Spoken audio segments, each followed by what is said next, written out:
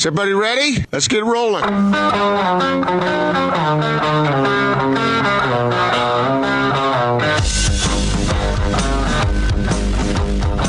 This is The Big Show on 97.5, 1280 The Zone and The Zone Sports Network. It is The Big Show. Gordon Monson, Jake Scott, 97.5 and 1280 The Zone. Let's get out to the Sprint special guest line. Joining us now, of course, member of the Utah Jazz. He is Mike Conley with us on The Big Show on 97.5 and 1280 The Zone. Mike, thanks for joining us. How are you and yours? Everybody doing okay? Hey, we're doing well. Thank you. Hope all is well with you guys as well. Absolutely. And, hey, we're excited for this thing coming up on Sunday on ESPN. It's the NBA Horse Challenge. You're going to be a part of it. How on earth did this thing get started, and how did you get involved? Honestly, I kind of saw how everybody else saw it on, Twitter or, a rumor about it, and I just inquired, hey, man, if y'all are going to really do this thing, let me know. I play horse all the time, so I'd love to be a part of it, and they approached me back, and ESPN approached me and said that they were going to do it and go through with it, and if I want to be a part of it. So here I am, and I'm looking forward to it. So, Mike, one of the cool things about this is that so many NBA fans have played horse themselves, right? So they can relate to this. My question to you is, do you have a couple of go-to shots that are money? I really do, man. Whenever I just need, to kind of get my feet grounded and feel a good rhythm, I always I look to my offhand. So I make people shoot with their offhand, and I use my right hand, shoot a three or something like that, and I feel real comfortable doing that. And normally I make it, and I feel, that's kind of my go-to to start with, and after that I get a little bit crazy. All right, so the quarterfinals are going to be on Sunday. That starts at 5. Then on Thursday, April 16th, we'll have the semifinals and the championship game. As I understand, Mike, the quarterfinals are going to be divided 8 participants in 2 groups. You're in the group with Chauncey Billups, Tamika Catchings, yourself, and Trae Young. Break down the opposition in your group a little bit. Who faces the biggest challenge?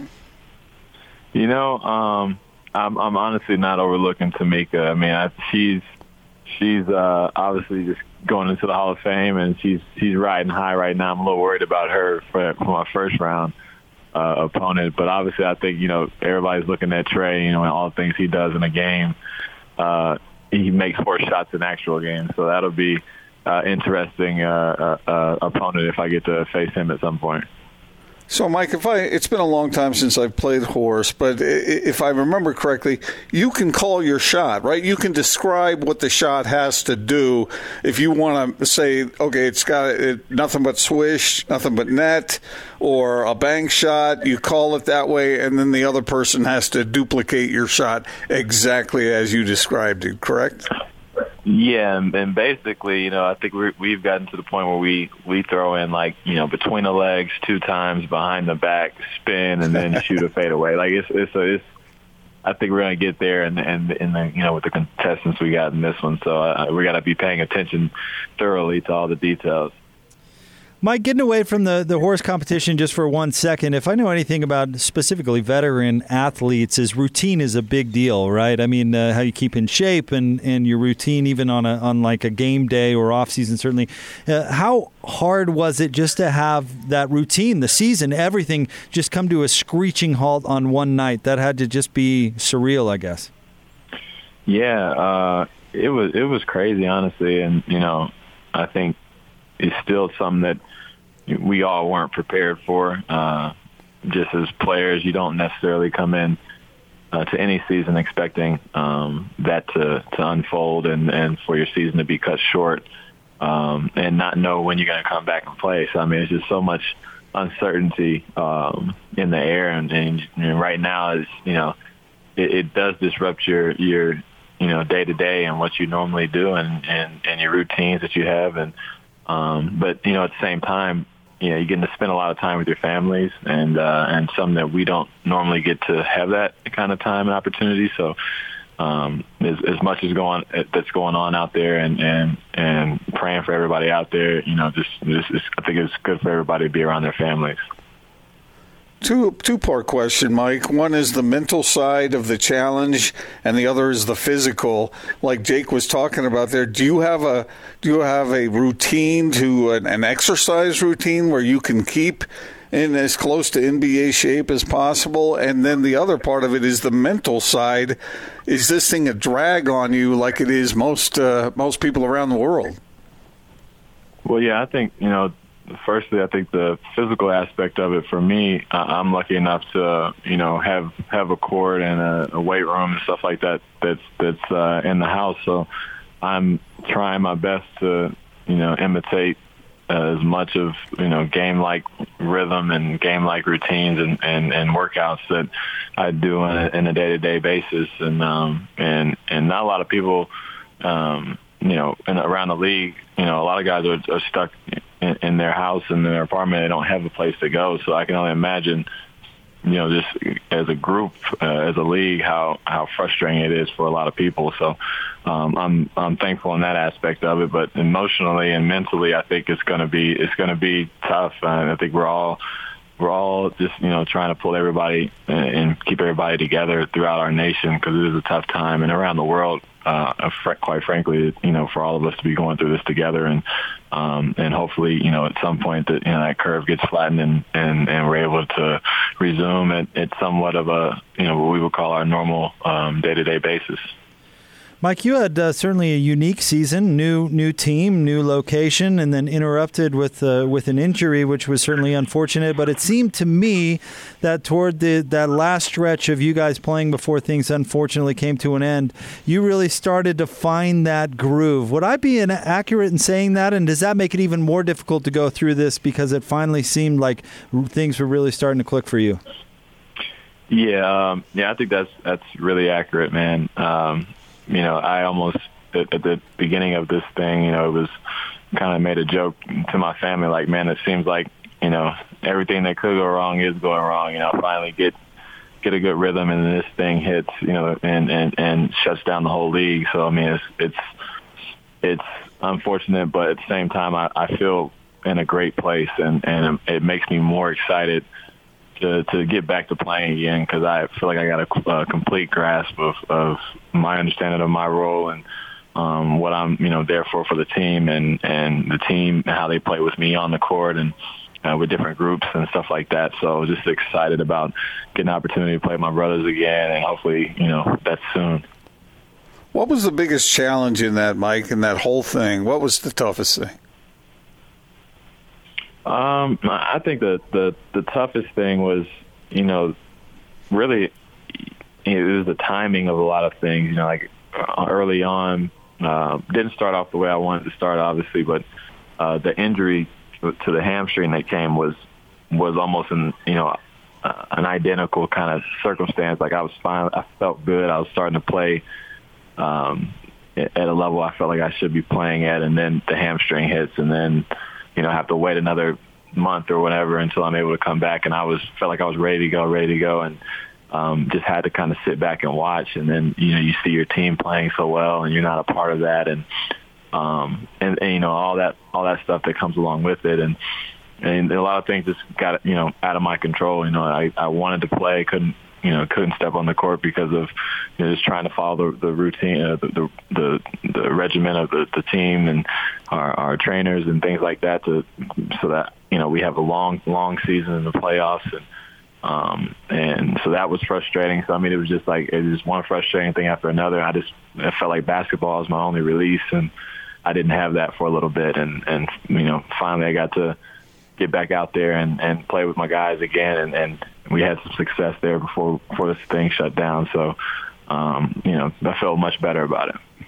Well, Mike, we really appreciate you jumping on the show today. And for those of us that are missing basketball so much, we're glad you're doing the horse tournament on Sunday, so maybe we'll get at least a little fix of it. Yeah, go win the thing, Mike. I'm going to try to, for sure. Good luck, Mike. Thank you so much. Mike Conley, point guard for the Utah Jazz. And again, that horse competition is going to be on Sunday, or at least the quarterfinals, or the first round, whatever you want to call it, going to be Sunday, 5 o'clock Mountain Time, Gordon. And then the semifinals will be at 7 o'clock on Thursday, followed by the championship game on Thursday. So it's going down next week. And, Howard, we had Howard back on the show earlier today, and I thought he kind of expressed my feelings. I agree with him where he said, the video game thing did not do it for me, really. I'm just not into video games, my personal preference. But this at least has a ball, right? This at least resembles basketball a little bit. We can all identify with the game of horse. And I think, when we see maybe the conversation and the decision-making going into the shots, I don't know. At least I'm going to watch this one and maybe at least get a little bit of a basketball fix. Yeah, I'll watch it too. As you mentioned, Trae Young against Chauncey Billups. Chauncey Billups. Tamika Catchings against Mike. Zach LaVine against Paul Pierce. And Chris Paul against Ali Quigley. So, wait. No dunking, by the way. No dunking allowed. Are they going head-to-head like that? I thought it was the quarterfinals was Group 1 and Group 2, and then the top 2 go to the semifinals out of each group, and then the winner out of that goes to the final. So I think Mike's going to be competing against Chauncey, Tamika, and Trae Young, right? Well, don't they go? They match up against each other one by one, right? I don't know. That's where I'm confused. Here, I'll just read it because maybe I'm reading it wrong.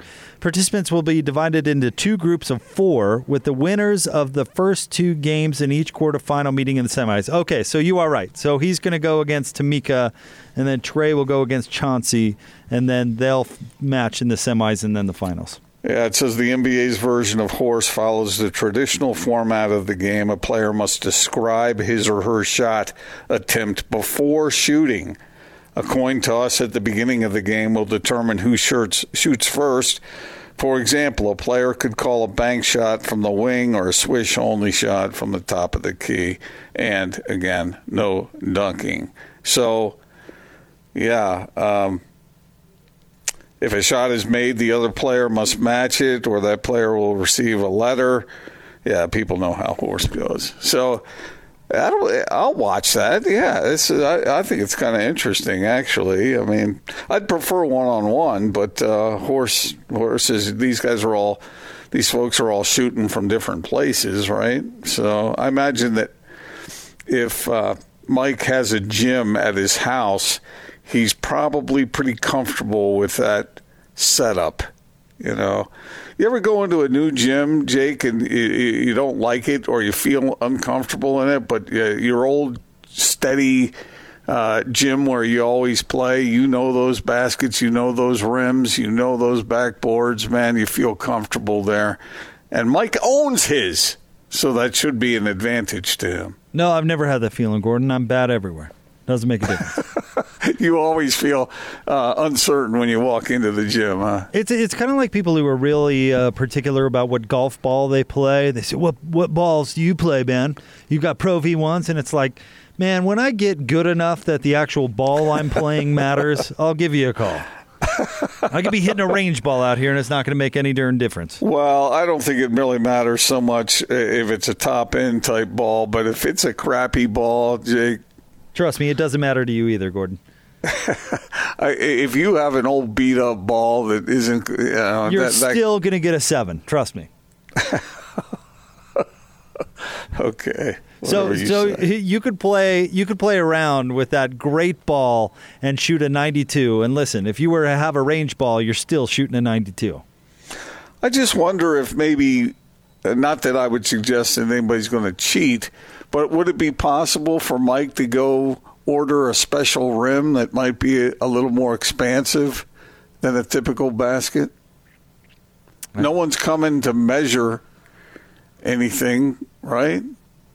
I guess, but he could have a pizza box sized rim that he could shoot at and have it go in more easily. Does Mike strike you as the type of dude that would cheat during a charity event? Because that sounds like something you would do. No, he could soften up the rim a little bit, just loosen that up a little bit so that, you get the shooter's bounce. Do you remember when there was a fight broke out during the Red-Blue Rivalry Classic, that flag football game we did for charity, and Kevin on the air said, "This is for charity." if you're in a charity horse competition and you're cheating, well, that says a lot about you. And I don't really think that sounds like Mike Conley to me. But don't you think that's a little tricky what he's doing? He's going to have people shoot with their offhand. That's kind of the name of the game. Yeah, isn't that what they do? No. I do that all the time playing horses. Yes, of course you do. That's how everybody does. Is Gordon about to criticize that? Wow. I don't know. It sounds to me like he's going to add in all this whirling dervish kind of stuff before the shot is taken. And if you've got to spin around, it's like one of those. That also sounds like Mike Conley based on his NBA career. No, I wonder if someone would have someone. You know how that game when you put your forehead to the bat, and you have to spin around, pin the tail on the donkey, and then you got to shoot the ball afterward. I don't know. I had a particular shot that used to work for me in a horse. I'd stand near the basket, spin the ball on my finger, and then throw it in the air and then head it into the basket. I was pretty good at that, and they won me a lot of horse games. I think we ought to do this. We ought to have a big show via Zoom horse tournament. Yeah, since we all have gyms in our houses, right? We can go down to the schoolyard. There's one in the back of every elementary school. Yeah, I suppose. Just a basketball hoops. I mean, did you guys have go-to shots? I've been asking everybody, but you guys, what shot did were you good at? That was kind of tricky. I did one off my knee all the time. That was pretty fun. I had that you stand on the baseline behind the backboard and you throw it up over the backboard. Do you have to hit the backboard and bounce it in, or just? I was never that good. Just make it. Mm-hmm. My dad did one where he would head it like a soccer player as he ran towards the hoop. That's pretty cool. And then, of course, the 360 tomahawk through the burning ring of fire was great too. See, if I were to play with Gordon, though, my shot would be I would just punch myself as hard as I could right in the face and then make a layup. Just so I could watch Gordon punch himself in the face. Hey, them's the rules? And then make the layup. Ouch. Is it worth it? Yeah. What's next, Jake? You have me dismember myself? What are you talking about, punch myself? See? Well, I would have to do it too, but it would just be worth it to... that would be the shot that you have to make. But you'd have to make the shot, Jake, right, for him to then have to do it. Well, yeah, I don't care about him getting a letter. I mean, it would just be a layup. You make sure the shot goes in. I don't. The idea wouldn't be to win. The idea would be to get have the letter Gordon on film punching himself in the face. Yeah. I can only imagine. Look, we all have favorite places on the court that we used to shoot from, and I imagine that's a lot more difficult to find a spot where you're good from it, where someone else might not be at the NBA level. So. It sounds to me like Mike's got a plan. Didn't it sound that way to you? He knows what he's going to do. I bet he's got his shots all lined up. The question is, when is the other person going to miss? If whoever goes first is chosen by the flip of a coin. So if somebody else makes all their shots, you don't get your chance. I guess once again, it comes down to a coin flip, Gordon, which you hate. Well, why did I say I hate that? Or is that Austin who hates? I hate the coin Austin. flip. Oh, I despise coin flips. Why are we doing anything? Why have a competition? We're going to have a coin flip. Well, how else can you decide? A feat of strength of some kind.